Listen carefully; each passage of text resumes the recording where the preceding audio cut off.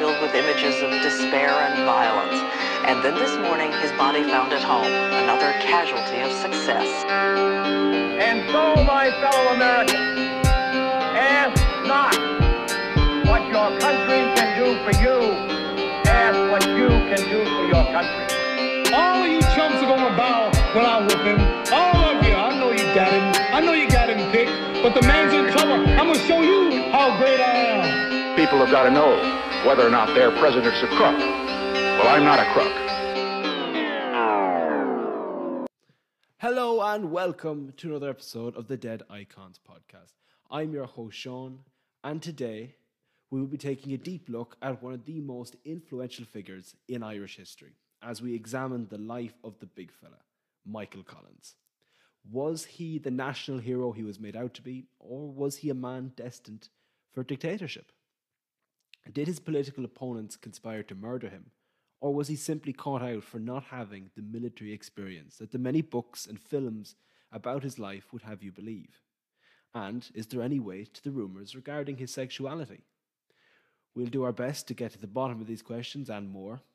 And to do that, I'm joined by one half of the Political Incorrectors, Mr. Luke Casserly. Sean, thank you so much for having me. It's such an honour. Welcome to the show. I suppose we'll get straight into it. When do you think was the first time you came across Michael Collins? Like, what was your first memory of him, I suppose? Yeah, so like most people, first time I found out who Michael Collins was probably watching the famous Neil Jordan movie, Michael Collins. Liam Neeson. I don't like that movie, but brilliant casting. Some cast. Alan Brilliant Rickman, casting. Fantastic. Yeah, brilliant movie. Kind of watched that, I'd say first time when I was like 8 or 9. I think it's on like every St. Patrick's Day. Watched it then. Yeah. Thought, wow, this fella's really cool. You know, you get that like Republican Radicalised boost. from a young age. Yeah, you're like, we need to get those counties back. You know, like you're gone on a mad boost. Like, then I suppose watched it every year from then. Became obsessed with the movie. Could like, you know, I could tell the lines were coming. I'd be like speaking the lines as they came in the movie. Sixth class first year got really interested in history, so it took more of an interest in it. Kind of realised that the movie isn't, you know, there's a lot of inaccuracies there. It's not a great source if you really want to learn about who Michael Collins was. So I started to read like biographies, books about Michael Collins, you know, looking him up on the internet, finding out more about him, and just became interested in him and who he actually was, because as I'm sure we'll find out in this conversation, it's hard to know who he actually was as opposed to who he is now because of his legacy or whatever. I think that's one of the best things about him, is that in a weird way, and one of the big things I want to do with this podcast, a lot of the people I have on a list to do, a lot of them died, I suppose you could say young. I know Michael Collins wasn't exactly, I think he was into his 30s. 31. Anyway. 31, okay, so still quite young. Yeah. But this idea that when somebody dies before their time, the mystery that follows them afterwards, Yeah. I always find is so interesting. And I think there's, in an Irish context, that's so true with Collins. Like he's such a kind of, there's so much myth around him. Yeah. More so than saying, like, obviously De Valera lived on, became president, you know, other people that would have been involved in revolutions obviously didn't have the same image that Collins had. But yeah, I'd probably be the same as you. The first memory, I have two kind of first memories. One being obviously the movie, but another being, as I was saying to you before we started, a life-sized almost portrait of Michael Collins in my grandparents' house, I suppose, in Mayo. But what I remember being is that there was, obviously outside like kind of family pictures, there was 3 photos in the house. Mary Robinson, Jesus, and then Michael Collins. And the biggest of all of them was Michael Collins. Of course. But I kind of remember, because obviously the pictures that kind of, I'd say almost everyone knows it. It's him standing almost to attention, I suppose, in the full army uniform. Yeah. And my first memory, my dad was in the army. My first thought was at like 6 or 7, is that some old picture of dad from before they had colour or something like that. But no, I was told very quickly, no, that's Michael Collins. Don't fuck around with that. Like, that's Michael Collins. Yeah. How dare you compare your father to Michael Collins? Yeah. But another one then, how would you put it? A very Republican primary school teacher I had in 3rd class kind of introduced us to the idea of kind of revolutionary leaders, but the memory I have is actually firstly at Pork Pierce. We were getting obviously we had the weekly spelling sheet, and we had the Irish ones. But the Irish ones used to have a picture above them to kind of help you along. Yeah. And one of them was we were doing subjects. So like in Irish, so you had Berla, I can't remember the rest of them, Gaeilge. And then above star was that trademark picture of Pierce, kind of the jawline. Yeah, looking kind of to the side profile of Pierce. And he went. I remember the class being completely disrupted for a half-hour spiel about how important these people were, and Collins and De Valera and Conley and Pierce were all kind of held in such high regard. And then I remember actually, I think we were doing history but very little of it, and we were kind of on a particular topic that was thrown out the window for the next couple of weeks, and it was kind of 1916, a very brief look at, and kind of the 1920, 1919 to 1921, a brief look at. But it was just, what struck me was similar to in my grandparents' house, the kind of reverence that was held around his name. It was kind of a godlike deity kind of figure. This guy, did so much for us. But like you said, a lot of mystery surrounding his image and the kind of person he was. Yeah. So we'll start off there with his early life. He was born in Clonakilty, Cork, on the 16th of October, 1890. And one of the first things that stood out to me was the age of his parents. His father was 60 and his mother was 23 when he was born.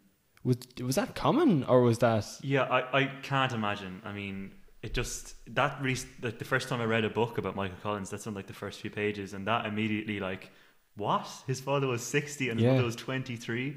It can't have been normal. I think his father had a wife previously. Okay, so like his second wife type thing. I thought that had been very, that had been looked down upon surely at that time. I think if your wife died, there was a kind of understanding that you could maybe have another wife. I think there's a double standard as well for women. Completely. It was very much a case of we can remarry, but no, that would be disrespectful for you too. Of course. Typical Catholic Ireland. But his dad died when he was 6. Well, he was old. Yeah, I suppose. Yeah, you kind of say that and you go, okay, but his dad was 66. So it's kind of what happened next in his life, I think, is hugely important in the role he plays in the War of Independence. He left school at 15 and took the British Civil Service exam in Cork in February of 1906, and then moved to London, where he became a boy clerk in the Post Office Savings Bank at Blythe House. So one of the kind of, we'll touch more later on, but administration seemed to kind of be his forte. That was kind of what he was really good at. He knew, send money here, send people there, have these people paid on this day, keep the accounts. Like, he obviously later went on to become the Minister of Finance. But I think it's so interesting where you kind of look at what he was doing kind of up to around 1913.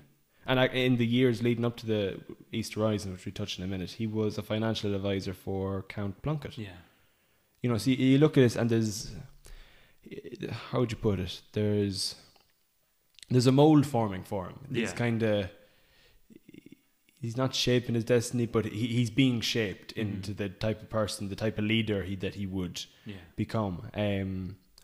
But when he was living in London, then joined the London GAA, and through the Sam Maguire, was recruited into the IRB. They actually reckon that.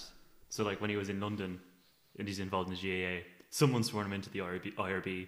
They reckon it was Sam Maguire, but it could be Patrick Belton either. And just a little Longford connection. Patrick Belton is from Longford, so it could have been a Longford man who swore him into the... Our neighbour's name is Keenan Liam Belton. Well, would you look at that? What the fuck? Yeah, they reckon Patrick Belton could have sworn him into the IRB because he was a member of the Geraldines Club, GAA club, when he was club secretary there, and then he was sworn in. That's the funny thing about Irish history, is that you open, you go, I'm sure I know that name. Yeah. And you trace it back and it's like, it's your fucking second cousin or something. There you go. Yeah. Your mate's uncle. Like, it's so fucking weird. But Like even at this I don't want to fucking say names, but there's so many people that used to be in the RA in this fucking like in Newtown. It's fucking ridiculous. But I'm gonna have to cut that bit out. But and then again in 1915, he moved to work with the Guarantee Trust Company of New York, where he remained until he returned to Ireland. But like again, it's just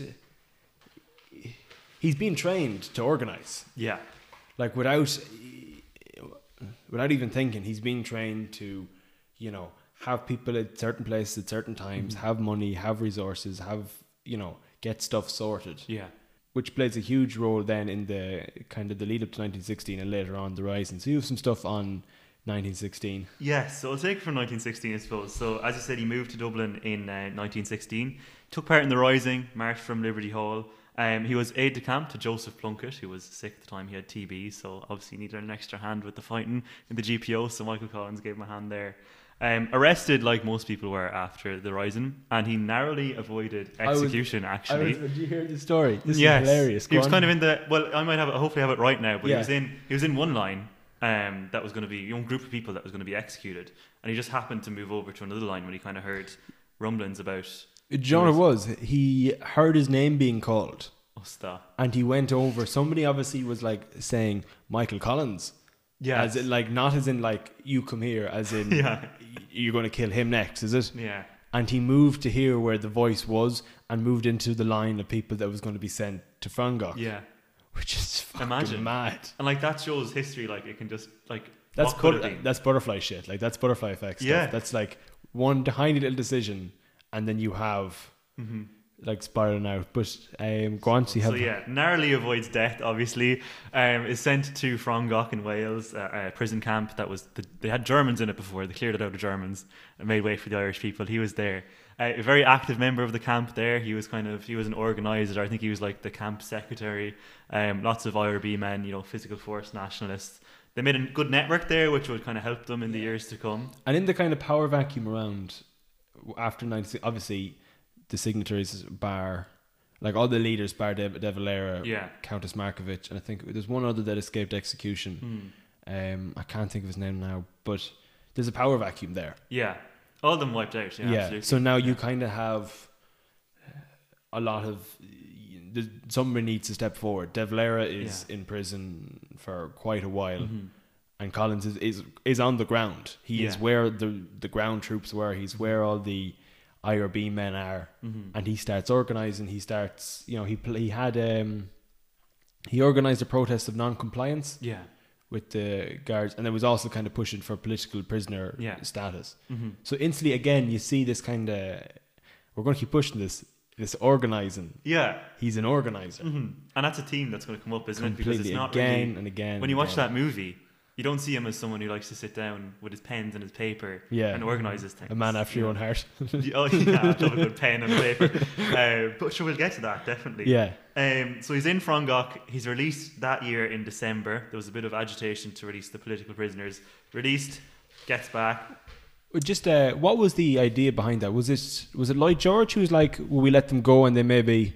I'm pretty sure, I don't know for sure, but there was definitely political pressure around the issue. Okay. And I think they just wanted mainly to avoid more trouble in Ireland. Like they knew there was something brewing, so it probably made more sense to bring them back. And of course there was war as well, which probably wasn't a priority for them. And maybe they needed the camp for more Germans to bring them over. There's every chance of that. They were just like, hang on, these boys aren't fucking worth the time. Send them home.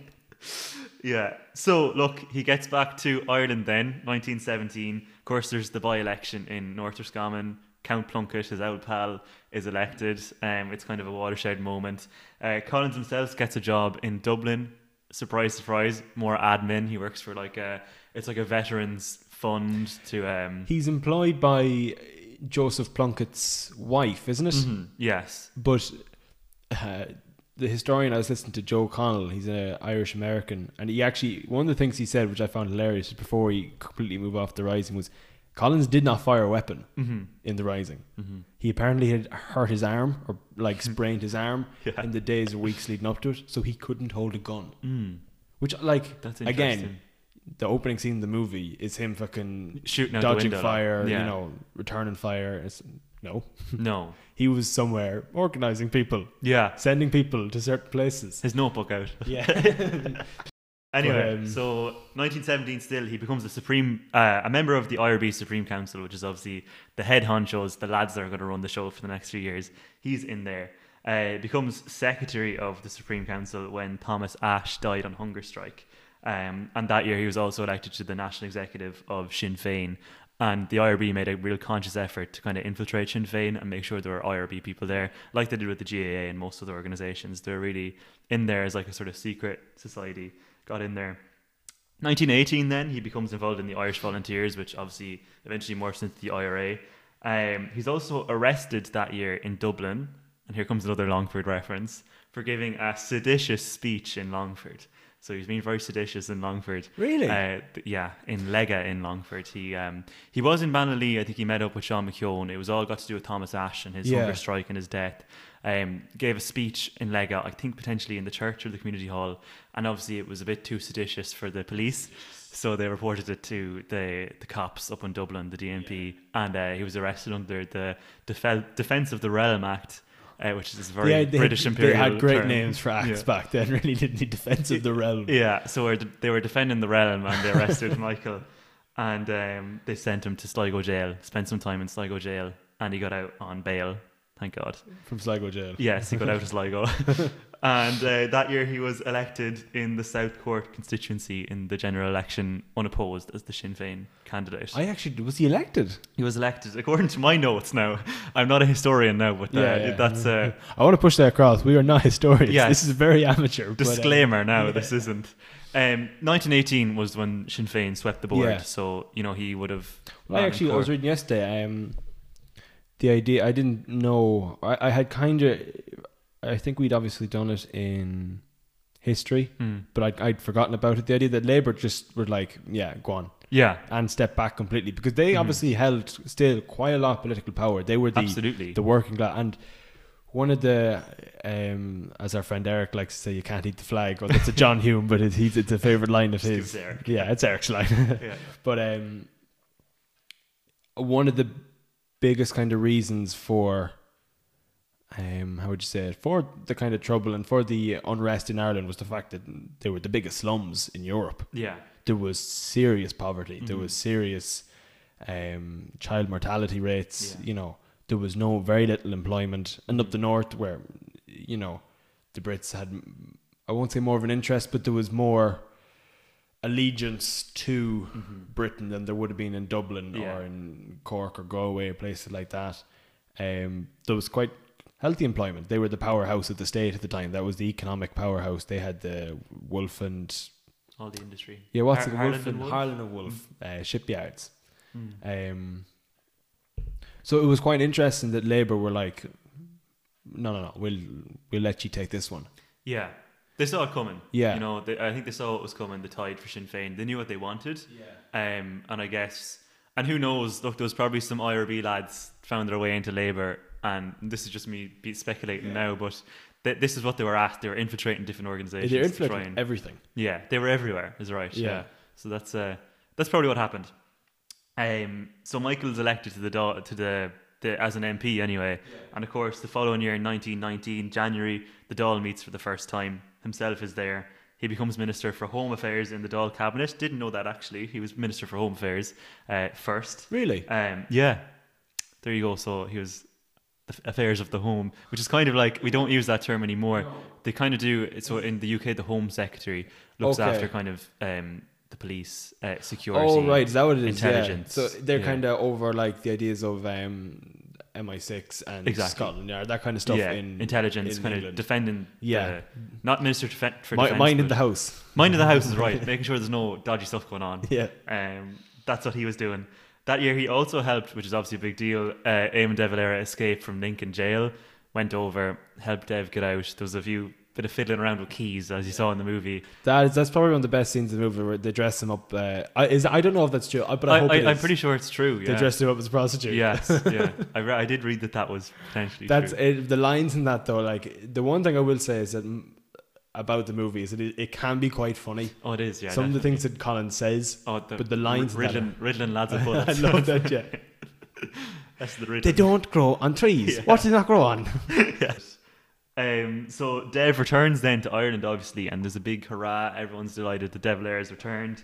He's elected president of the Dáil, so he gets he's the man in charge. Now, then. what I read yesterday was a kind of a conflict around that, in that the IRB had a different. I can't remember exactly how it was phrased. They have a different understanding or a different interpretation of the word what president meant. Okay. And so, although De Valera obviously was successfully he was pushed to be made president, but there was serious pushback from people within the IRB that were like, no, we're kind of running the show here. Yeah. And president, I think in the constitution the IRB had, it was president of the IRB is the rightful president of Ireland. Yeah. Okay. And I don't think he was president of the IRB at the time. Yeah. There was somebody. Harry Boland maybe. Might have been, yeah. And so they were kind of like, this is completely against what we stand for. Yeah. So there was a bit of pushback there. Obviously he won it, but I remember it kind of at one point it seemed to get quite close to like there was kind of friction around it. Yeah, an early civil war. Yeah. And that's interesting because it kind of like we kind of see the IRB and the kind of effort as like this like very professional setup. They were all together for the one goal, but obviously there was going to be tensions like that, so that makes sense. And obviously like early on that might point to tensions between De Valera and Collins themselves, because obviously we'll see that's a lot of what happens in this is ego. Yeah, a lot of it is lads' egos. Yeah. And like, both Eamon De Valera and Michael Collins. Oh, completely. Yeah. But even all the other boys, the lads, all the lads, guys like Cathal Brugha and Rory O'Connor. Yes. Michael Collins was somebody that seemed to be kind of. We'll get onto it more in a few minutes. We'll leave it and we'll get onto it. But anyway, you were saying there. Yes. So Dev is elected president of the Dáil. Michael Collins is then put in finance. I suppose they kind of realised over the few years there that this fella, he'd be funded the numbers and the organising, so he'd be a good fella to put in finance. Yeah. So he's there. Then De Valera and Boland head off to the United States, right? So Michael Collins replaces Boland as president of the IRB. There we have it. Okay, yeah. So he's put in place. Yeah. So that kind of gives him that boost in stature because he is officially the president of IRB. He's leading the show, De Valera probably not too happy about that now, I'd say. Even though he's the one that wanted to head off to the United States and have his big hurrah, go around all the cities. There's a lot of that from De Valera, and I don't like bad mouthing because despite he did do a lot for Ireland.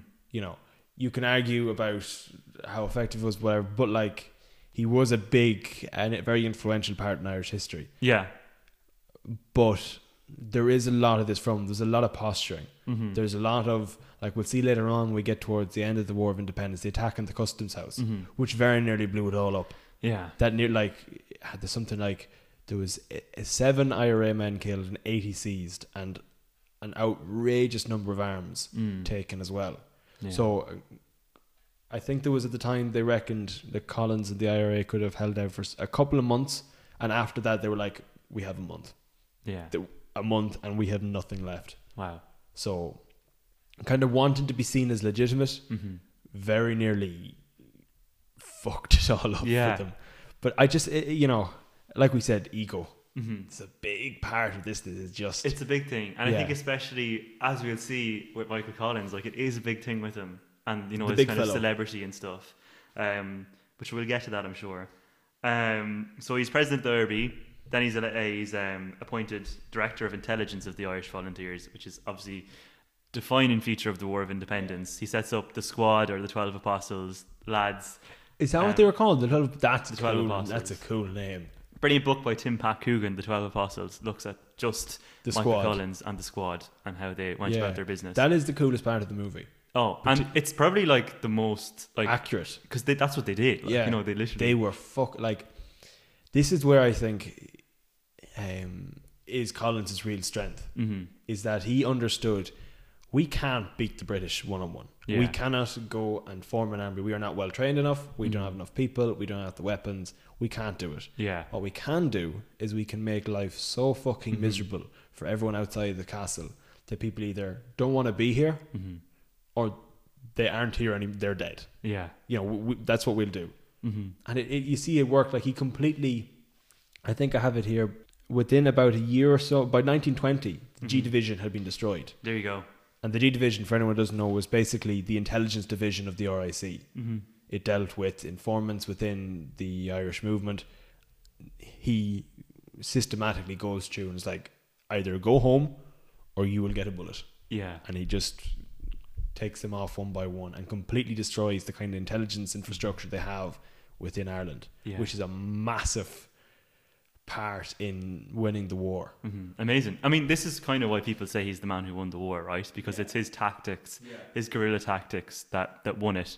And yes, you had lads out shooting police officers, but as well, it comes back to Collins, the organizer. Like he had women spies in Dublin Castle, in post offices across the country, who were looking for letters and documents that could lead him to people to execute next. And he ran all that from his office. You know, one of his best tactics I saw, I think this is fantastic, is that he would have somebody at ports who, when British soldiers arrived, would go, "Oh, do you want a picture, sir?"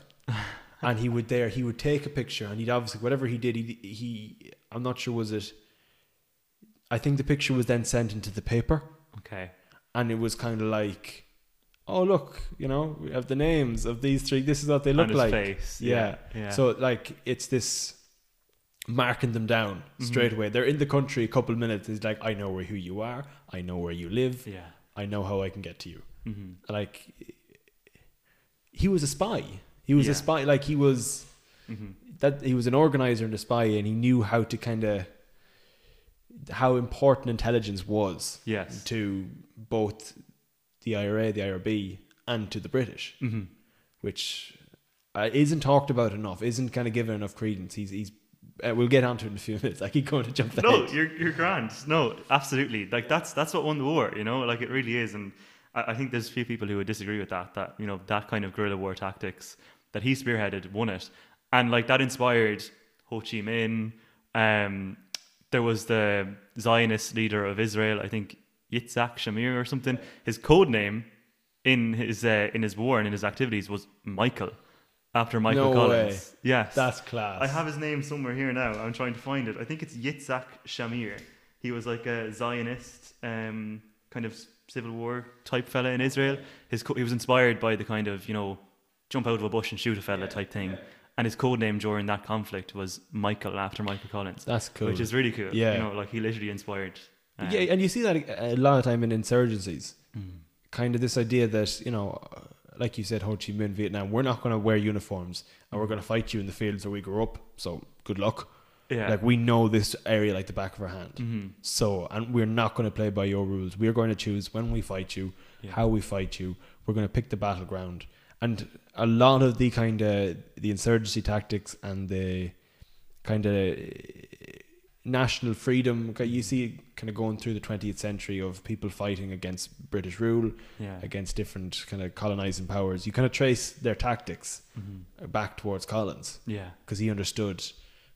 You pick the we pick the battle. We pick the area, which as I said, hugely important. And it was completely at odds with what other people wanted to do, because, you know, you had Eamon de Valera who really wanted those big spectacles, like take over the GPO and these big tactics. There was, not to get too into it, but we might get to this later as well, there was Cathal Brugha who wanted to execute the entire British cabinet. Yeah, I saw the gesture. No, that's a terrible idea, because he was like, that swings sympathy back in their favour. Yeah. We take the people that are on our turf, that are on our land, that are trying to get us. That's who we take. We don't go and, you know, shoot politicians in their homes. That's what the British do. Yeah. We let them do that stuff, and we stick to intelligence services. We stick to people on Irish soil, which is admirable, really, when you think about it. Like, obviously, there's a lot of people at the time would have said there was kind of an underhanded tactic, but it worked. Yeah, it did work. It definitely worked. Look, geez, you could talk for 40 minutes about, you know, his warfare, his guerrilla warfare, the squad. Yeah. The last bit I want to touch on, though, is the Cairo gang, because this is the coolest part. This is the coolest part of the movie. It was so well, like, by they leave at 9, they start at 9. By 10 o'clock, there are 15 people have been shot dead. 9 of them British officers, 6 of whom were confirmed intelligence agents, and then 2 court-martial officers and 1 staff officer. So, you know, you have there, in the space of an hour, you have an entire intelligence division wiped. Yeah. Like, the timing, like we said, the planning, the organisation that had to go into that. Yeah. It's amazing. And that kind of scene, like it does seem like something out of an action movie. Like that's not impossible to get around a city and kill that amount of people in that period of time. Know exactly where they're going to be, and for it to be small enough, like 12 people in a squad, Michael Collins, a few spies, they did that in Dublin City and wiped out what could have destroyed the war effort for them. You know, amazing. Again, a defining feature of the war. Like if it didn't happen, what could have happened? Yeah, exactly. Yeah. Right, so I think are we coming towards the end of the? I'm nearly there now. Okay, go on, we're still going. So we had the squad, and then at that time as well. So he's Minister for Finance. He launches the Dáil loan, which is a big deal as well, and kind of goes on. Like when you look at the warfare, it's not as sexy, but he launched the Dáil loan, which is a way of fundraising basically for the underground government. Got people across the country to donate £10, £5, £100 to the Dáil to finance their efforts in setting up, courts across the country, the war effort. I presume with the intention of eventually giving the money back as a kind of bond, but raising that money eventually, and it was hugely successful across the country. Posters put up in every town, village across the country. He sort of hand wrote letters to people he thought could be good fundraisers. And if the money wasn't there, touch. Yeah. Like, He knew exactly. Yeah, he knew how to play people. He knew how really to. did. Joe Connell describes him as a deal maker. Yeah. He knew what to say. He'd be saying he'd say one thing to one person and another thing to another person, but he'd convince both people, oh no, he believes what I think. He's just saying it to the other fella. Yeah. But he's a politician. Yeah. But so you were saying Sinead, yeah, that's where I think that leaves me at 1919. But yeah, he made loads of money for the Dáil, which obviously they needed. And especially with the you were saying about the courts. He was also kind of the push behind telling people not to go to the British courts, go to Irish courts, which basically the infrastructure, the British kind of legal system grounds to a halt in Ireland. Yeah, because people are like, well, I don't recognise it. They just don't show up. Up. You have you can't put somebody in jail who's just like, no, I'm not going. Yeah, and it's a lot easier to hide, I would say, back in those days. You can probably just unless they have a really good photo of you, you can just move county and you're grand. Which I find gas. The fact they had no picture of him for the War of Independence is insane. This guy is literally running around directing fire at British security intelligence agents, and it's we haven't a clue what he looks like. Yeah, chatting to them at checkpoints. Yeah. That the scene where he gets your man to light his cigarette is hilarious. It's just the balls on him. Yeah. And you probably reckon he probably did something similar to that. I'd well believe it. Look, he cycled around Dublin on his bike. I mean, he wasn't exactly trying to sneak in through sewers or something, But he did sneak into the fucking castle. Yeah. Which, again, that's one part of the movie that's actually true. He got your man Ned Bright, let him in the back door, and was just oh yeah, name's John Grace. just gotta look through some files. Yeah. So that's pretty much the end of the War of Independence. The treaty negotiations. Now this is where things start to fall apart in a way for Collins. He sent over as one of the, I can't pronounce it, plenipotentiaries. Thank you, plenipotentiaries. By De Valera. Do you think was he sent over as a scapegoat? Do you think? I am biased because I'm a massive Collins fan. Also a Fine Gael person, so I kind of fall into that vein of things. But looking at it objectively and considering what I've learned through reading and stuff, Eamon De Valera went over to London to meet Lloyd George before the negotiations ever met, in front of his fireplace in number 10 Downing Street, and had this conversation before the treaty negotiations started.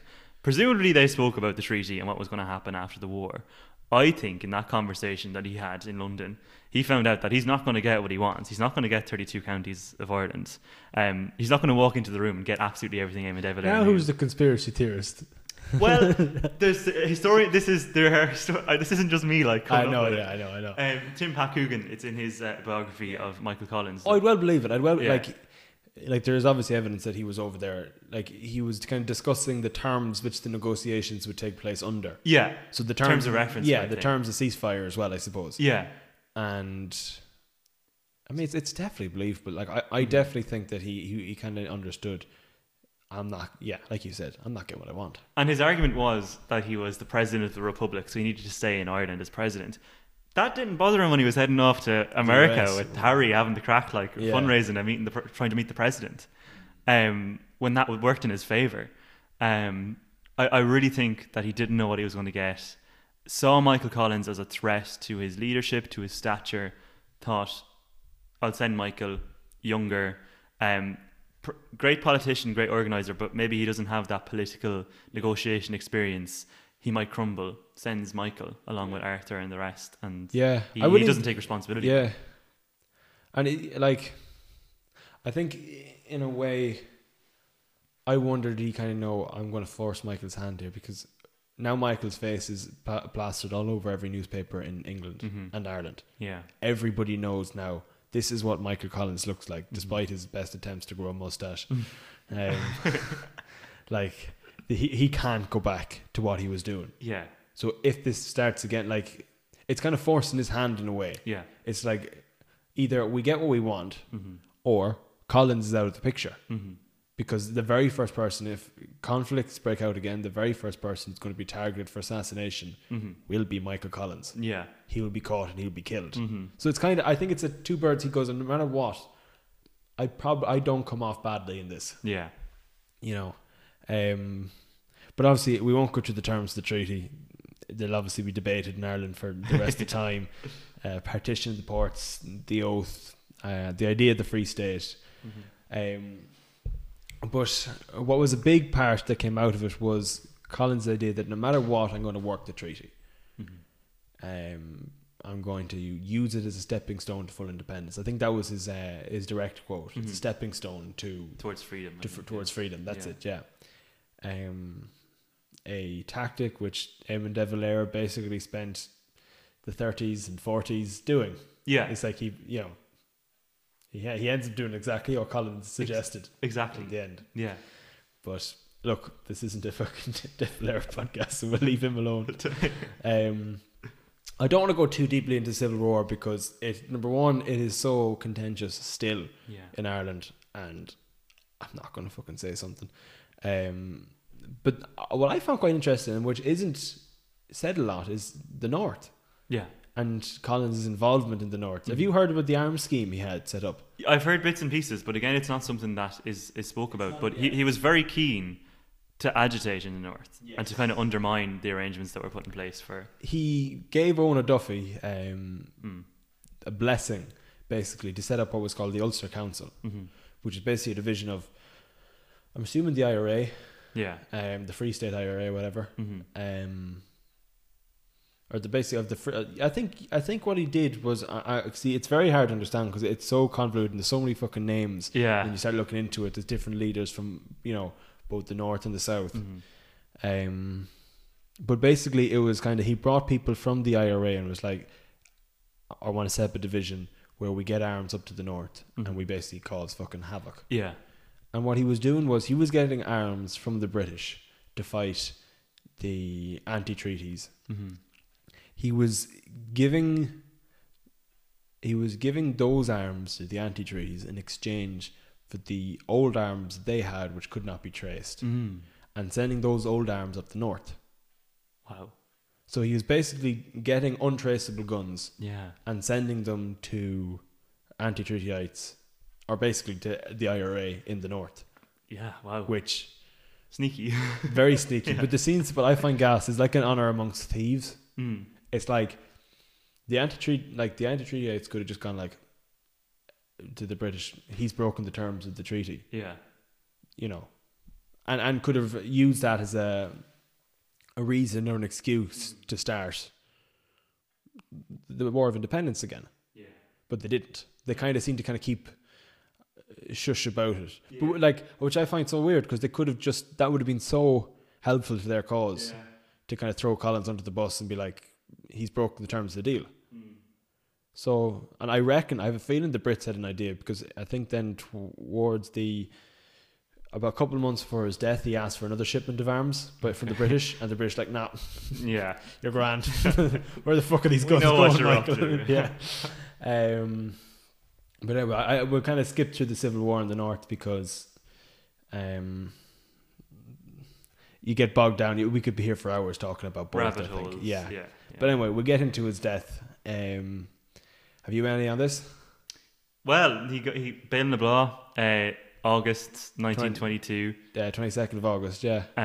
Convoy through Cork. He leaves from Dublin, stops in a few places before he gets to Cork. And there's a big out ambush, basically. Obviously, anti-treaty IRA men up on top of the hill at Bain-na-Blah start shooting down at the convoy. Interestingly, Michael Collins is the only person on the pro-treaty side who dies in the ambush. Which, you know, there's always a debate about, was it an ambush or was it an assassination? I think if it's only Michael Collins that dies, I think it points to it being an assassination. Really? Do you think so? Well, I think there's more, like, there was, 12 people there with... But can I point out something to you? I would have been the same. Yeah. I was saying, I've been like, it's a bit suspicious that Collins the only fella shot. Yeah. His behaviour at the ambush is fucking ridiculous. Yeah. So number one, what he does is, the car he's journeying in is an open top car. Mm-hmm. He is driving in an open top car through gorilla infested Cork, which is a funny sentence to say, but like Cork gorillas. That's such a childish thing to laugh at. But I was listening to podcasts and there was an American fella saying gorilla infested Cork. I was just like, that's hilarious. That's fucking hilarious.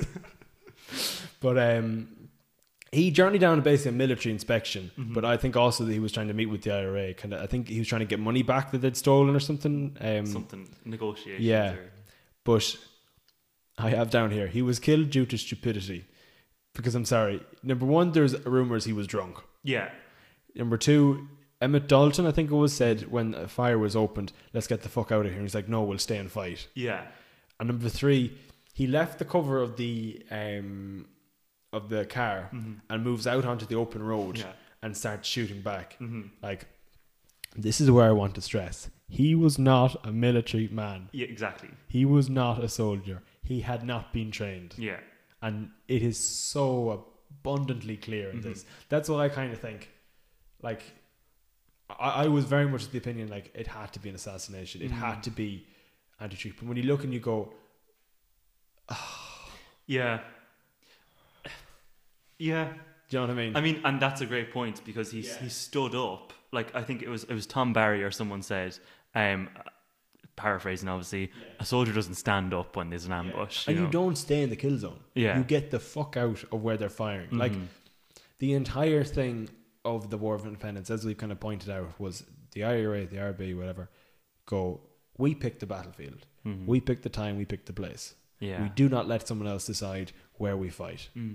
And Collins goes, we're going to let these boys decide where we fight. They're on top of a hill, we're standing at the bottom of it. Let's stay here and fight for the crack. And then he just goes, right, I'm going to stand on the road. Yeah. And it didn't really work, did it? Because he died. Unfortunately. We shouldn't be laughing. No, we shouldn't. Terrible. Poor Michael. Yeah. But that's it, you know. And look, I actually forgot about that. Like, they do reckon he was absolutely polluted because he had been stopping in pubs throughout Cork through his little tour. He was stopping in different villages and stuff, and he was in a number of pubs to meet people. Yeah. And he was probably well on it, like rating pints, like yeah. He's pretty well on it by the time he got to Bain. Yeah, it's just like you think about it, you just so unnecessary. Yeah. Like, the fact that he was the only person that was killed in the ambush makes you think it probably wasn't the best ambush. Yeah. Because from what I heard, apparently they were taking down the ambush. Because they'd been waiting, like, he's killed I think I heard, 7:30, 8 o'clock in the evening. So they've been there all day and they're like, okay, he's probably not coming. And they're starting to dismantle the ambush and they're starting to head away. And then they hear the car coming and they go, oh, that's Collins' car, and they open fire. So I think at the time there was only a number of soldiers, like in the movie they painted it's the middle of the day and, you know, they catch them at just the right time. But them boys are probably like heading away, hear the car, you know, it's Ireland in the 1920s. The car is a rare fucking sight. Yeah. And they're like, right, back down, and they open fire.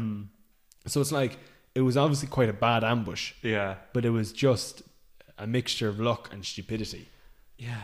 Unfortunate, really. Really is. And in the movie, you're just like, just get down, will you? Get down. But like, but in the movie, it looks like he's kind of moving from people, like telling people what to do. Yeah. Like, whereas in reality, it's probably other lads telling him what to do. Michael, sit the fuck down. You can't stand. Like, you just lie down on the floor and we'll deal with it. Everything's spinning. Of course it is, Michael. You've hit 9 pints. Like, yeah. But I suppose we move on to, and Part, I think that you have quite a lot to say on it, the image Yes. of Michael Collins. Okay, yeah, so this is massive. This is going to be controversial. Well, maybe controversial. Yeah. So look, I mean, we have this image of Michael Collins. So he dies, and then he goes into he's a hero forever, still is. Yeah. There's, was he a soldier? Was he an organizer? There's all this debate. But I think it's interesting to look at his personal life, because it's not something that's spoke about much outside of warfare and everything else. So we might look at that maybe. I suppose personal life, he was a practicing Catholic. Apparently told Kitty in his letter, Katie Kiernan, who he got engaged to. Yeah. Another Longford reference, was a Longford woman. She was from Granard in Longford. Did you not know that? No, I didn't. She's from Granard. Katie Kiernan is from Granard. Yeah. Oh. So she's a Longford woman. He's engaged to herself. Yeah. Just very quickly, Julia Roberts' character in the movie is hilarious. Yeah. There's one scene where she starts off with the Cork accent, right? Moves to having, actually, think of it. You know the speech where he gets hit at the start, or where he first meets Kitty. Yes. Are they in Longford then? They are. The train station. Sure, the train. Oh fuck! That's Longford. In the movie, yeah. Which is where Ned Bry is watching him, and he's kind of. Yes. I did not know that. And seemingly the scene where the car and the sheep, that was shot in Longford as well. Really? Yeah. Fuck! I had no clue. Longford, it's just everywhere, lads. But what I find gas about Julia Roberts' character is she starts off with a Cork accent.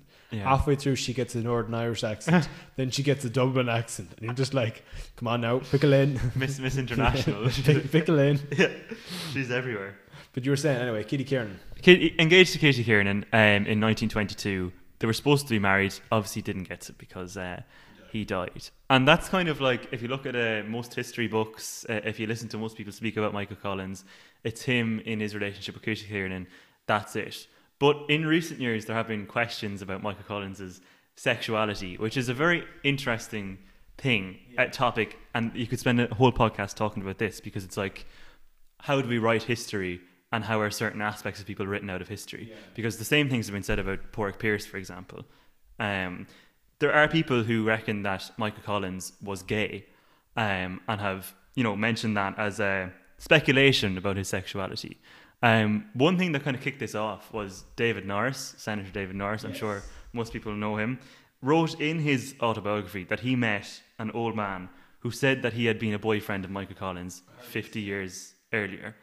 And after he heard that, David Norris said it to a prominent historian who isn't named, but that historian said that this was widely known informally in Republican circles. Yes, I heard that. Yeah, it was kind of common knowledge that he was gay. But I think as well, I'm trying to find it here. I had it earlier that a great grandnephew came to the conclusion after. But after reading, I'm trying to. Piers Beasley. Beasley, is that how you pronounce his name? I don't have a clue. It's something like that. Yeah. Biography. A grandnephew of Collins told me, well, this is the writer in the Irish Examiner, that he concluded that Michael Collins was gay. Yeah. Now, but when he mentioned this to his grandfather, Michael's older brother, his grandfather just laughed and said that if Michael had a problem, it was not that he was not fond of women. Yeah. Now, this could well just be the brushing under the carpet. We don't know about it. He was awful fond of women. But where I guarantee you, if he sat and looked at it and goes, hang on a second. Yeah. And this is just, I just find this absolutely fascinating, because it's something we just push under the carpet and don't think about in history. Yeah. So as you said there, in Beasley's, or I hope that's how you pronounce his name, in his autobiography, he even said that Michael Collins didn't have any interest in women, really. He wasn't a priority for him.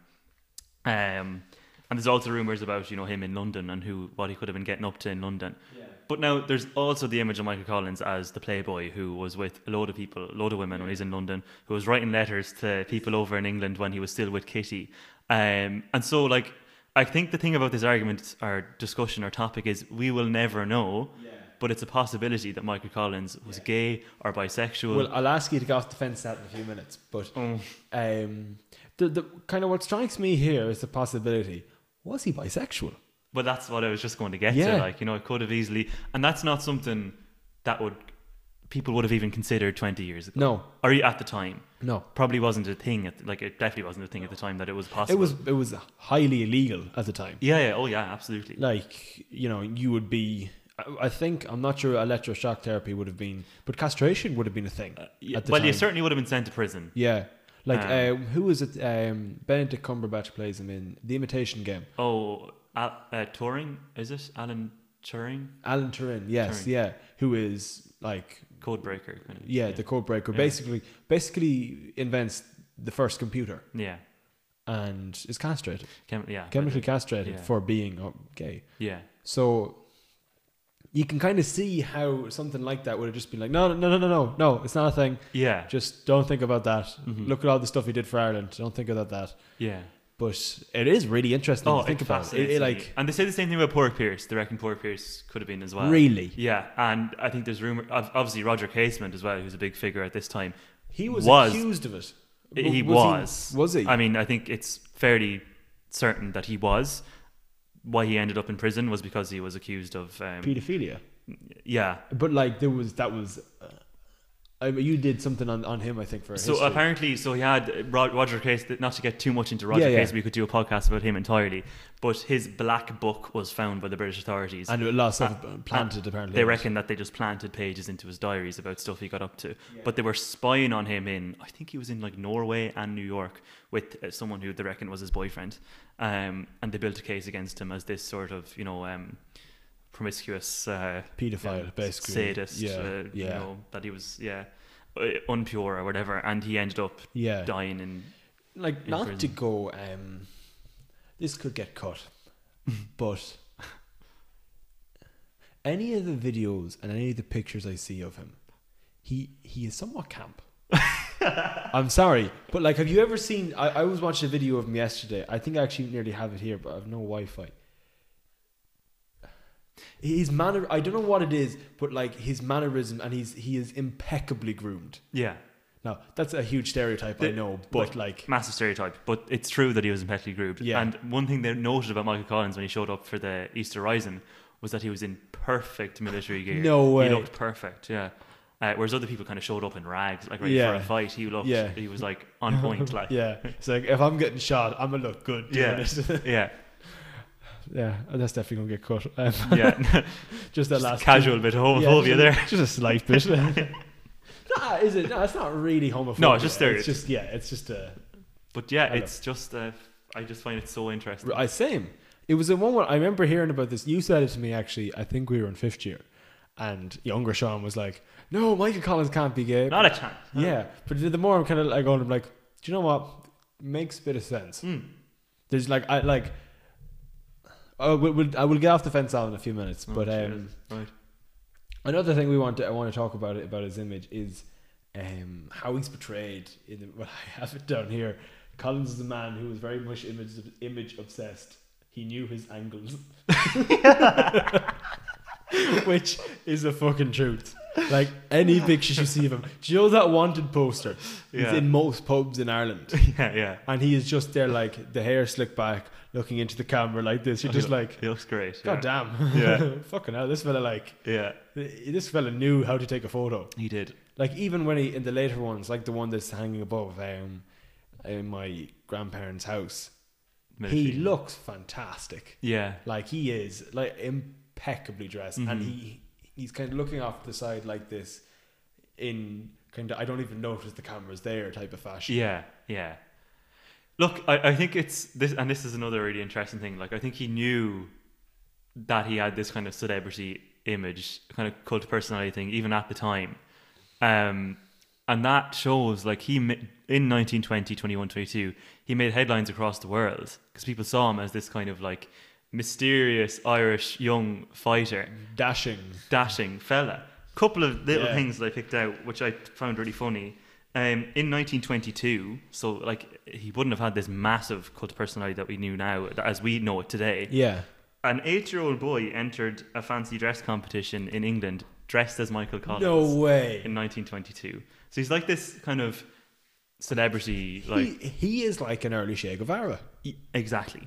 Like, you have this image of Che Guevara. He's exactly when the Cuban Revolution was the 60s. No, then. and you have this kind of counterculture, grow your hair long, you know, and he fits that image perfectly. That mold. And it's, I think it's exactly that, like in 1920s, what is the kind of, you know, thing a young man aspires to be, you know, hard, intelligent, dashingly good looking, soldier. Very well dressed soldier. Yeah. And he fits that mold again perfectly, and he is like this, you know, this revolutionary that just slips along Dublin. Nobody knows what he looks like on his bike, and he's, you know, causing chaos.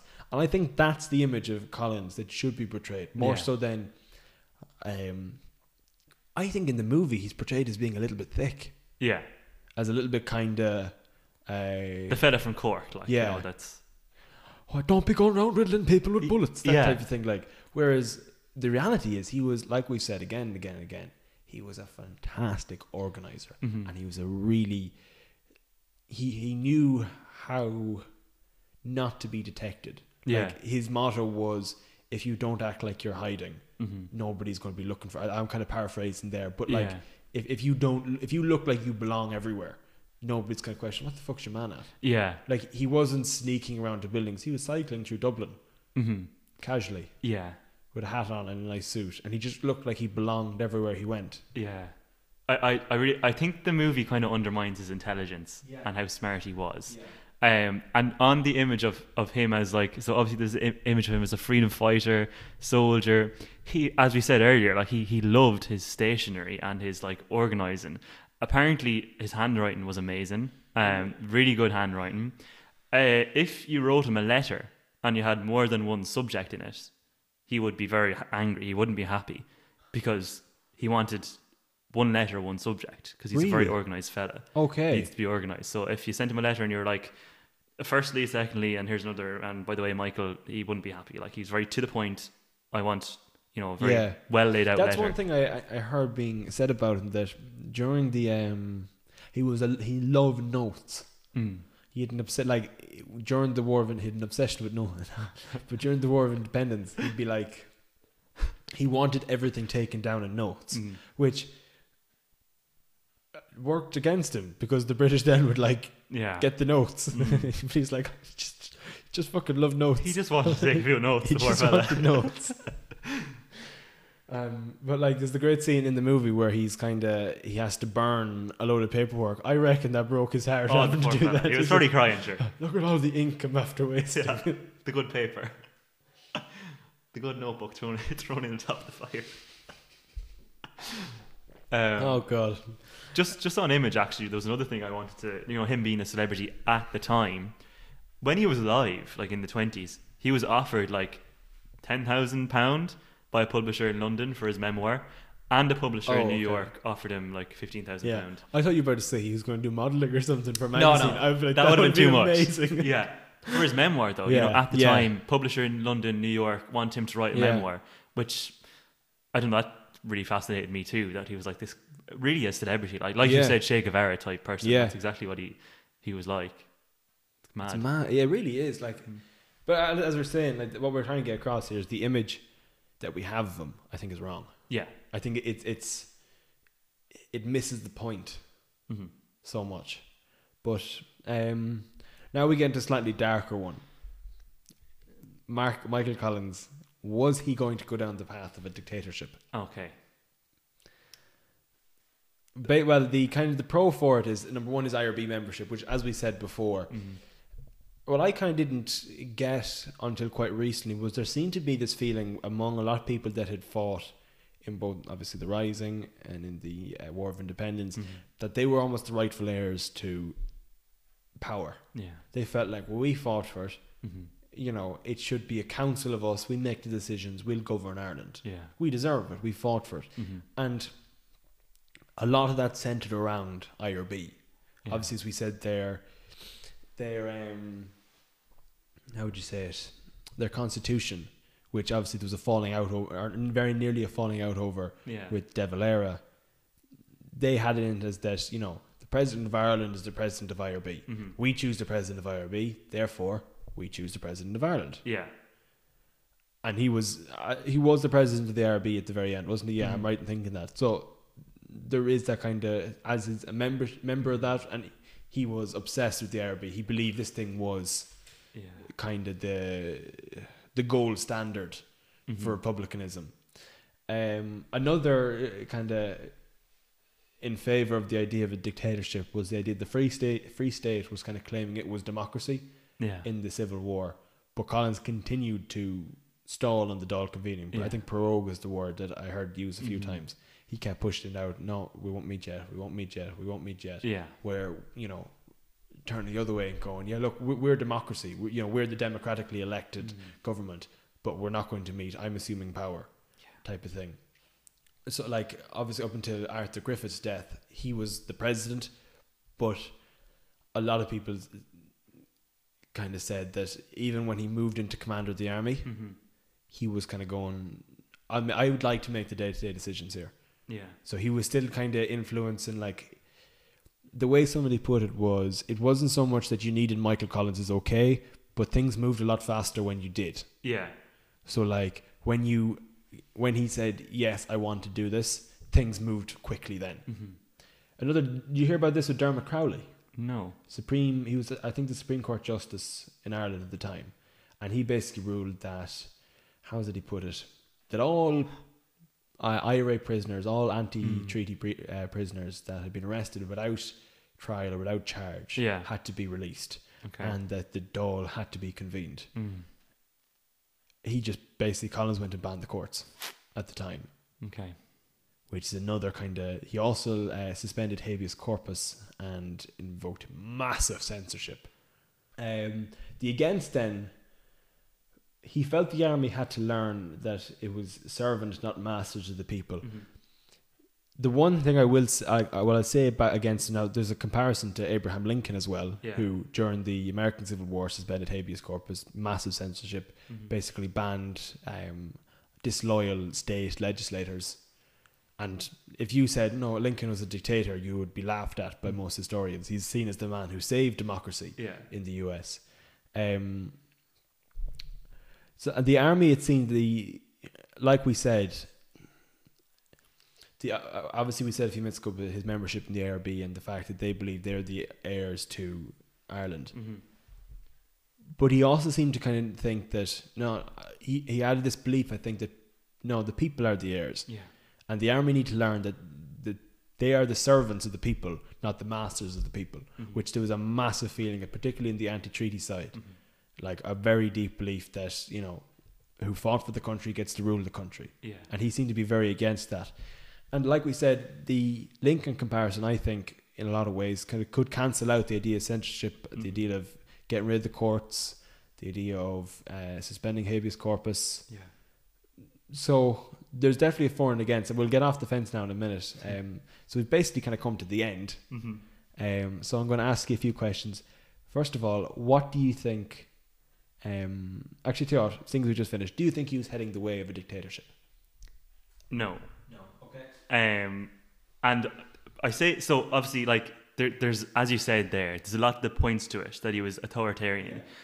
He was authoritarian as the commander-in-chief of a new country that he kind of knew he could easily die over, because he said he signed his death warrant when he signed the treaty.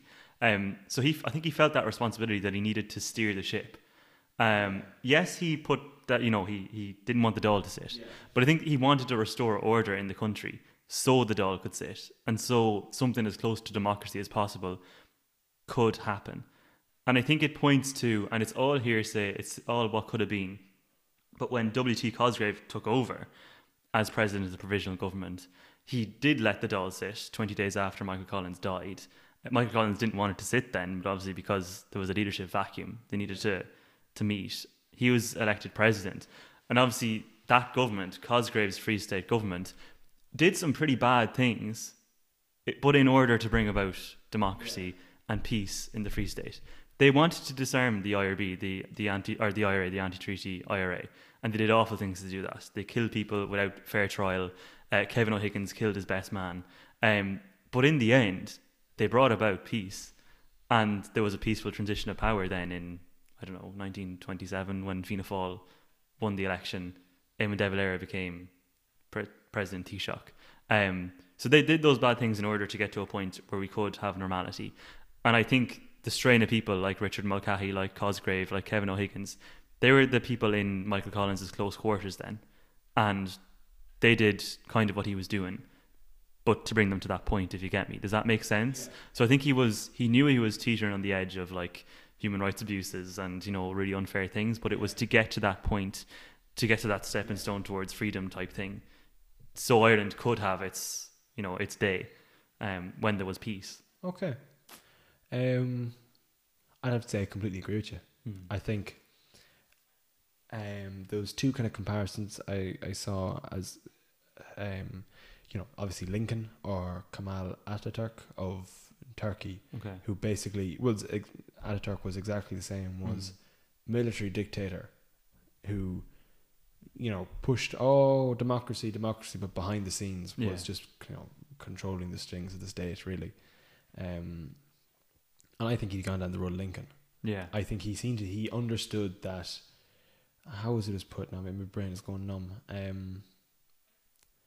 This idea that, like you said, he needed to do the bad shit now in order for there to be some kind of freedom, some kind of open democracy.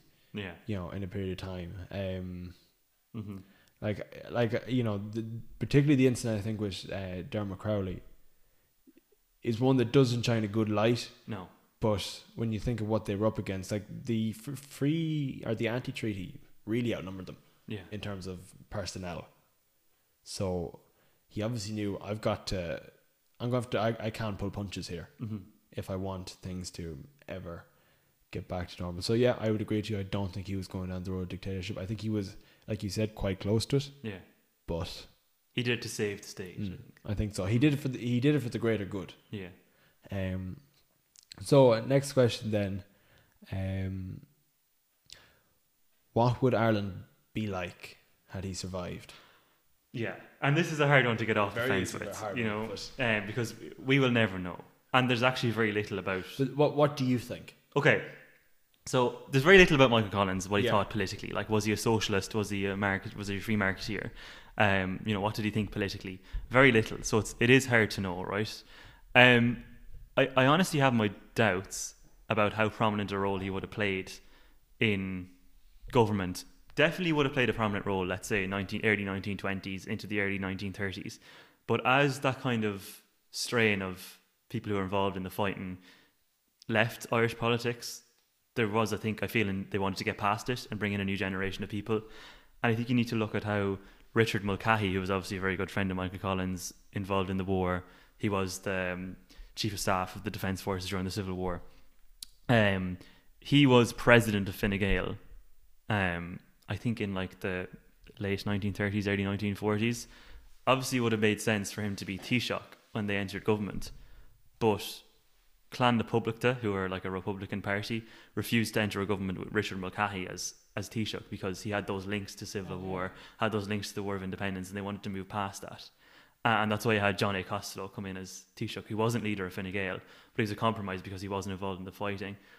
I feel like something similar could have happened like that with Michael Collins, that he was too closely associated to the violence of the past, to the war, that maybe he wouldn't have played as prominent a role in Irish politics. That's one side I see him as. But then obviously, like, ideally I'd love to see him as, you know, someone who didn't have as close relations with the church as Eamon de Valera did, maybe, that he was kind of this liberal icon, that he went on to be Taoiseach for 20 years, then maybe served as president.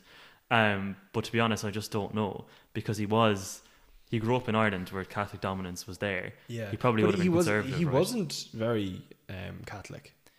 He went back serving, or he went back practicing on the insistence of Katie Kiernan. Yeah. So like he didn't have that same. Now, like, obviously it's a different episode altogether, but like you said there about De Valera, the kind of Catholic run Ireland. I wonder how much of that was the need to seem legitimate in the world's eyes. So, like, what's the best way to do that? Fucking get the Catholic Church inside. Yeah. Do you know? Mm-hmm. Like, I'm absolutely, like, I think that kind of period where it's left its scars in Irish history, that kind of Catholic dominance that you see under De Valera, like, and the amount of censorship and how women's role in Irish life was thrown back to the fucking Stone Age. Yeah. Like, But would Collins have done any different? Is kind of my point. They reckon he wasn't a very big champion of women, for example. He didn't want them on the front line or fighting like other revolutionaries would. he was quite against Coming to Bond. Yeah. And I think he insisted on being at like executive meetings of Coming to Bond, so he knew what they were at. Like, God forbid the women went off and did their own thing, you know. So I do, and I kind of hate to say it because I love him so much as a figure in Irish history. I don't think he would have been like this massive reformer that some people like to see. I do think Northern Ireland he would have taken a lot more seriously, and I think he would have, because he wanted to undermine that Northern Irish state. I think he would have made more gestures to try and get those counties back. I actually think in a lot of ways, and this is based on nothing more than personal opinion, and I'd have very little fact to back this up, but the overtures, the moves he was making towards Northern Ireland, I think had he continued with that, it could have gone quite bloody. Yeah. Bloody, like, obviously, look, Northern Ireland was not exactly peaceful for the No. you know, the 50, 60 years afterwards, of course not. However, I think it could have been a lot worse, a lot quicker. Maybe it would have been a case of one massive blowout, and after that, you know, people are like, here, we have to kind of get on with things. But I think in a weird way, maybe the North was best left alone. Yeah. Obviously, I'm not saying, you know, I'm going to get fucking British. serious abuse for this, like, but obviously the way Catholics were treated in Northern Ireland was appalling, particularly in the short term, which isn't talked about. Like, there was pogroms, like almost as soon as the treaty was signed. Yeah. Almost as soon as the truce was signed, like there was serious violence. But I think what could have happened was it could have nearly gone the other way. Yeah. And you could have seen, like, you know, how would you put it? Far right levels of violence against Protestants. Like, I just think there could have been serious reprisals if the North had come under the power of the Republic. Yeah. And I think if you had, like, there's areas within the North where the Catholics dominant, and they were obviously put down. But an entire united Ireland at that point, with fucking vengeance on its mind, could have been fucking bloody. Yeah, like it was in the South when they kind of burned down the country homes of big landowners. Yeah, and stuff. It could have been like, it could very much have been that. Like, I think he would have veered very much away from socialism. He abhorred it. He hated it. Yeah, he did say to someone, I can't remember who it was, but once we have independence, the next thing we'll have to fight is the Bolsheviks. Yeah. So he was very of communism. Very against it. Like, he there was a plan for Irish government. I can't remember that I heard remarking that James Connolly would have been proud of. The democratic programme, I'd say. Yes, that was it, exactly. Thank you. And Connolly kind of came in and was like, no. Yeah. And kind of changed it and made it very, very unsocialist. Yeah. He also seemed to be very much where De Valera kind of had this idea of inward, you know, we'll try and make ourselves self-sufficient. Yeah. He seemed to be like, nah, fuck that. We can't do that. Yeah. And one of the things I heard him say, he wanted to make Ireland a country that set its price for its goods, and then was an exporting country. Yeah. Which is what we are. Which is what we are now. Which is what we're pushing for now. So maybe he'd got that quicker. But I think, and we'll get onto it in a second, I think. But what is his most lasting impact, do you think, on Irish history? Oh, that's a big one, I know. Wow. We're asking the big questions here. Okay, so like, obviously, if Michael Collins didn't exist, would we have won the war? It's hard to say. Obviously hard to say either way, but I think like he was instrumental in that war effort. So I think obviously to give him that respect before I move on, I think winning the war, his involvement in the war and bringing us to where we are today, and where we were with the Free State, that's obviously his biggest achievement. Like, he was kind of one of the fathers, if not the father, of Ireland we know today. So that I think is his biggest achievement.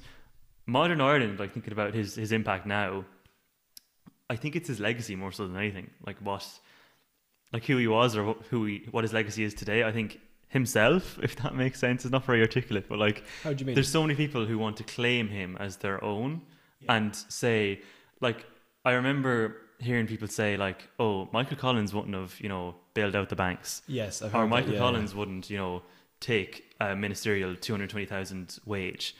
People like to claim him as their own kind of idealized version of Ireland. Sinn Féin would like to claim him because he was a member of Sinn Féin. Fine Gael would love to claim him, even though like we can't know for sure he would have joined Fine Gael. Fianna Fáil obviously wouldn't, but there's this sort of like, I think his biggest legacy is how people like to idealize him and use him as what could have been in a very romantic way, but in reality, like go on. Like I think we need to be like as much, and I love Michael Collins, but I think we need to be wary of using historical figures for our own kind of satisfaction or like romanticism. Well, while I have you on that, I'll ask you the next question and I'll come back and answer in a second. Do we need to think of Michael Collins as great? Like as a country, do we have this need? Like, the life-size picture hanging over the fireplace. Do we need this? Like, have we this kind of, considering, De Valera lived, and De Valera was incredibly divisive as a politician, as most politicians are. I don't think there should ever be a politician that is unanimously loved by everyone. I think that's, it's dictatorship. It's not a good thing. But I think, do we need then to have this, almost, like we were saying a few minutes ago, this Che Guevara-esque figure? Yeah. Like you said, everybody tries to claim him. Do we have some kind of need? I don't think, I think we need to remember what he did and his impact on the country, and have respect for that, because he does represent, like, what he did represents, without him we wouldn't have an Ireland as we know it today, and I do think that. So we need to respect that, or remember him for that, and appreciate him for that. But I do think, and it's with historical figures in general, I think we need to, I see both sides of them. And relax ourselves a bit. Yeah. And look at... Which is what I'm trying to do with this podcast. It's like, why I've noticed a lot, particularly about guys like Michael Collins. Yeah. There's two sides completely to him. Yeah. And we are kind of taught, I think, in Irish history, the greatness of them. The historic, like I said, I keep going back to it, the life-size picture over the fireplace. Yeah. This kind of deity-like figure. Where in reality, he was somebody who, in my opinion, who was quite arrogant, who was very much image obsessed, and whose arrogance got him killed. Like at the end of the day, it did. I do have a love for him, particularly his how he set up. Like I think the 1916 Rising, as heroic as it fucking was the biggest waste of lives. Like, realistically, without the war of, okay, you could say it inspires the War of Independence, but kind of blood sacrifice. Yeah, I don't buy that. I don't know. I think it'd be much better served if they had gone for Collins's approach. I know obviously he didn't think of it without the 16 Rising, but if he'd done that earlier, you get independence earlier. I think his tactics that he used were fantastic. Were years ahead of anything that, he sets the foundation for insurgencies and revolutions and rebellions for the next 100 years. And I think that's fantastic. But at the same time, there's the other side of him, which is, there's an argument, I know we both disagreed with, but there's an argument to be made that he could have been a dictator. Yeah. There's an argument to be made that his stupidity got him killed. It wasn't I know you have a feeling of assassination. I think it was pure and utter chance. Not even chance. I think it was just he seemed to think he was fucking invincible. Yeah. Which obviously, 6 or 7 pints will do that to you. But there's two sides to it. And like you said, it's really important, I think, particularly with historical figures like Collins, that you kind of go, he was great, but... Yeah, and you need to try and understand who he was and what he did, It's not as simple as the fella in the wall with a military uniform on, Try and look at who he was, what he did, what he stood for. Yeah. And Michael Collins would be known if it wasn't for the people around him. Completely, the young fellas he sent out on the streets of Dublin to shoot people when he wasn't shooting people. Jesus, we wouldn't have Ireland if it wasn't for them people, Yeah. you know, and we don't have pictures of them on the wall. No, and how many? Yeah, exactly. Like, are the boys that killed the Cairo gang? How Yeah. many of their names are known? Exactly. I couldn't name the 12 apostles. Yeah. If you asked me to now. And they were as much as we say Yeah, Michael Collins is completely. instrumental. Yeah. Like, if they didn't pick up Like, guns and do it, Arthur Griffith said in the treaty debates in the Dole, Michael Collins is the man that won the war. No, he was the man that I think made the biggest, without whom, how would you say it? He probably had the biggest contribution of any of the key historical figures at that time. yeah, Bigger, I think, influence than De Valera, than Mulcahy, than O'Connor. yeah, However, he didn't win the war. yeah, He wasn't out like Tom Barry, I think it was, yeah, described him as, I have his quote here, which is fucking hilarious. He's no good, Tom Barry suggested, because he never shot a man in his life. well, there you go. You know, which maybe says more about Tom Barry, I think, than anything else. But, you know, like, he didn't win the war. Yeah, He was instrumental in it, but he didn't win the war. He didn't. Yeah. He wasn't out, you know. Like, if he assassinated each member of the Cairo gang, I'd be like, okay, you know, there's an Yeah. argument there. Mm. He did a lot of killing himself, but no, he was instrumental. But, and I think his biggest, like, I actually probably agree with him after fucking opening Minecraft.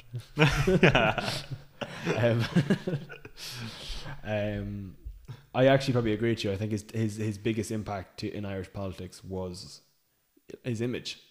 Yeah. And I do think we have this weird need. We almost need a hero yeah, in Irish politics. Mm-hmm. I think the next, you know, really the next fucking 70 years in Ireland was pretty fucking bleak. yeah, Like, you know, you had Fine Gael, Fianna Fáil switching power. Neither of them really ever getting any kind of major prosperity. You know, it's only kind of around the 90s you see things start to pick up. yeah, And we only have that for fucking 10 years to the crash. So, Yeah. you know, and yeah, I think, like, you know, De Valera, his image, whatever you think of him, for a lot of people is ruined. If you're not a devout Fianna Fáil supporter, yeah, you look at De Valera like, you know, he brought us back to the Stone Age yeah, to yeah. seem legitimate as a government. So I think we do. I think we have this weird need to see Collins as the Liam Neeson. Like, I think the Liam Neeson interpretation of him is like what we as Ireland almost want a hero to be. yeah, Kind of, you know, brave, good looking, dashing, but, you know, not into all that politicking. And, Yeah. you know, whereas he was like, yeah, he was like, we kind of paint him out as Asher, who's a simple man, but he did what he did. yeah, Which is not the case. He was No. a really intelligent man. He was a very particular man. He was a man that, you know, probably would annoy the fuck out of you if you worked for him. yeah, Like, there's things where he used to fall out all the time with different people he worked for. And he Difficult used to, fella, like. very difficult fella. And the name The Big Fella is as much a criticism as it is a praise. Like, oh, he's acting the big fella. yeah, yeah, Is a thing I'd have been told, I never you know, thought as a of young that. fella. Yeah, I'd have been yeah. told that as a young fella. You're acting Yeah. the big fella now. Mm. You know. So there was a kind of a... There's two sides to it. yeah. So I think that's really important. Second last question. Was Michael Collins gay? Look, In your own personal opinion. Jesus, sure, we'll never know. Like, you know, we can't know for sure. What do you think? I would say, all evidence considered, there's a strong possibility that he was perhaps maybe bisexual Okay. or gay. Okay. And I think what the most interesting thing for me is that we'll never know, Yeah. because this is not a side of history that's never been respected or thought about too much. And obviously at that time would have been completely brushed under the carpet Yes. if it was true. Oh, absolutely. But it's something I'd love to read a book about it. Yeah. I'd love to watch a documentary Is there a about book? Does your man Beastly have a book on it? it. Well, he has just a general biography of Michael okay, Collins. great. And there's a chapter or something, is there? Like I'd say it's a sentence. Oh, you right. know, so it's like kind of a footnote or like Yeah. an end, or a sentence. I'd love David Norris still alive. yeah, He should write a book on that. he should definitely. very And interesting. Pork Pierce, these like Yeah. massive icons that we see, and The they're Gay Icon podcast. yeah. I was gonna- David Norris can start that one. Yeah, Come on, Norris David. can come on for as a guest. If David Norris is listening, we will have you on. I'd love to have him on. Yes. He's fucking gas. But yeah, I think I agree with you. I think definitely points towards, like, there's evidence there that he's bisexual. I don't know if gay. Yeah, I think there's evidence that suggests that he wasn't interested in women, Yeah. particularly in London. He was Yeah. you know, doing bits in London, Yeah. and he had letters Yeah. as well with the women. So I do So, think he. definitely, I would yeah. say my fingers. If I had to give an answer, I would say that he was perhaps bisexual. Okay, I'd probably agree with you that as well. So, very last question, off the fence. Should Michael Collins be considered an icon? I'm just going to jump off the fence and say yes. Straight away. Definitely. Look, Even despite the fact, the dictator stuff, despite the fact, yeah. you still think he should be Flaws, everything considered, I think what he did to get Ireland freedom, to set up the intelligence network that he did, to even build, as maybe untrue as it was, to build that image of himself. Very crafty politician, very crafty propagandist. I think that deserves recognition in his own right as an icon. And look, I think just a side note as well, with history and with politics, I think it's a lot about, as much as it is skill and intelligence, it's about luck and events as well. I think he got very lucky with how things planned out for him. If the signatories weren't executed, he could have been an endnote in Irish history. Yeah. If he got executed when he was arrested after 1916, he wouldn't have gone anywhere. I think luck and events play a huge part in what his career was. Yeah. But yes, he was an icon, and I still look to him as someone who, built Ireland and had good ideas about how our country can move forward. So yeah. So what about yourself, Sean? Do you think he was an icon? What do you think? Yeah, I do. I think the flaws in my mind almost make him more of an icon. In that, like, it makes him more human. Yeah. Like, that's one thing I've kind of I am fucking sick to the back teeth of looking at Michael Collins stuff at this stage, so I won't be reading or looking at anything about him for a while. But I definitely think he's an icon. I think it just him seeming more human to me makes me like him more. Yeah, like it kind of brings him down off the fire, out of the picture of the fireplace. He seems like an actual like I always had this idea up until this podcast that he was some kind of deity. Yeah, he because that's how he's painted as. But in reality, he was, a very complicated fella. The complicated fella. Yeah. Like everyone, though, right? Yeah, exactly. Which I think is kind of a thing to take away from this. He isn't a god. He isn't some kind of mystical figure. He is a human who had a heap of flaws. Yeah, sure, everyone does, and was instrumental. Like I said already, instrumental in achieving independence for Ireland. Mm-hmm. Like, I think without him, that fight, if you left it to like De Valera, Mulcahy, and some of the stuff they wanted to do, that fight is 10 years longer. It's the 30s before there's any kind of independence. He made life, like, I keep coming back to the idea of the guerrilla warfare. He made life so unbearable for British presence in Ireland. They're like, you know what, it's not worth the fucking hassle. Yeah. Which is a funny thing. I think people have this idea in their head that, we brought the British to their knees. No, we just annoyed the fuck out of them until they got sick of us. Yeah. That's what decided. They were just like, lads, do you know what? Have it. Yeah. Go on. It's grand. I don't care anymore. But yeah, definitely an icon. Nice. So, I think we'll leave that there. I want to give a massive thanks to Luke for sitting here and talking to Michael Collins for an hour and a half. It's been an honour, Sean. An absolute pleasure. You could talk about him and you could go into much greater detail. I know we kind of skimmed over the Civil War and the War of Independence and the treaty negotiations. We skimmed over a lot of stuff, but we could be here another hour talking about the entire life of Michael Collins. So we'll leave it there, folks. I want to give a massive thank you to Luke Casserly once again for joining me for this one. And also a huge shout out to Mr. Kieran Reen for the music that you heard at the top of the show. I tell you, it's great to have such talented friends. It really is. If we got anything wrong in this episode, or if there's something that piqued your interest, you want to get in touch, you can hit us up at _dead_icons_podcast on Instagram.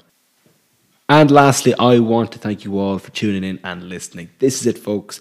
The Dead Icons podcast is officially up and running. Here we go. It's going to be a massive year.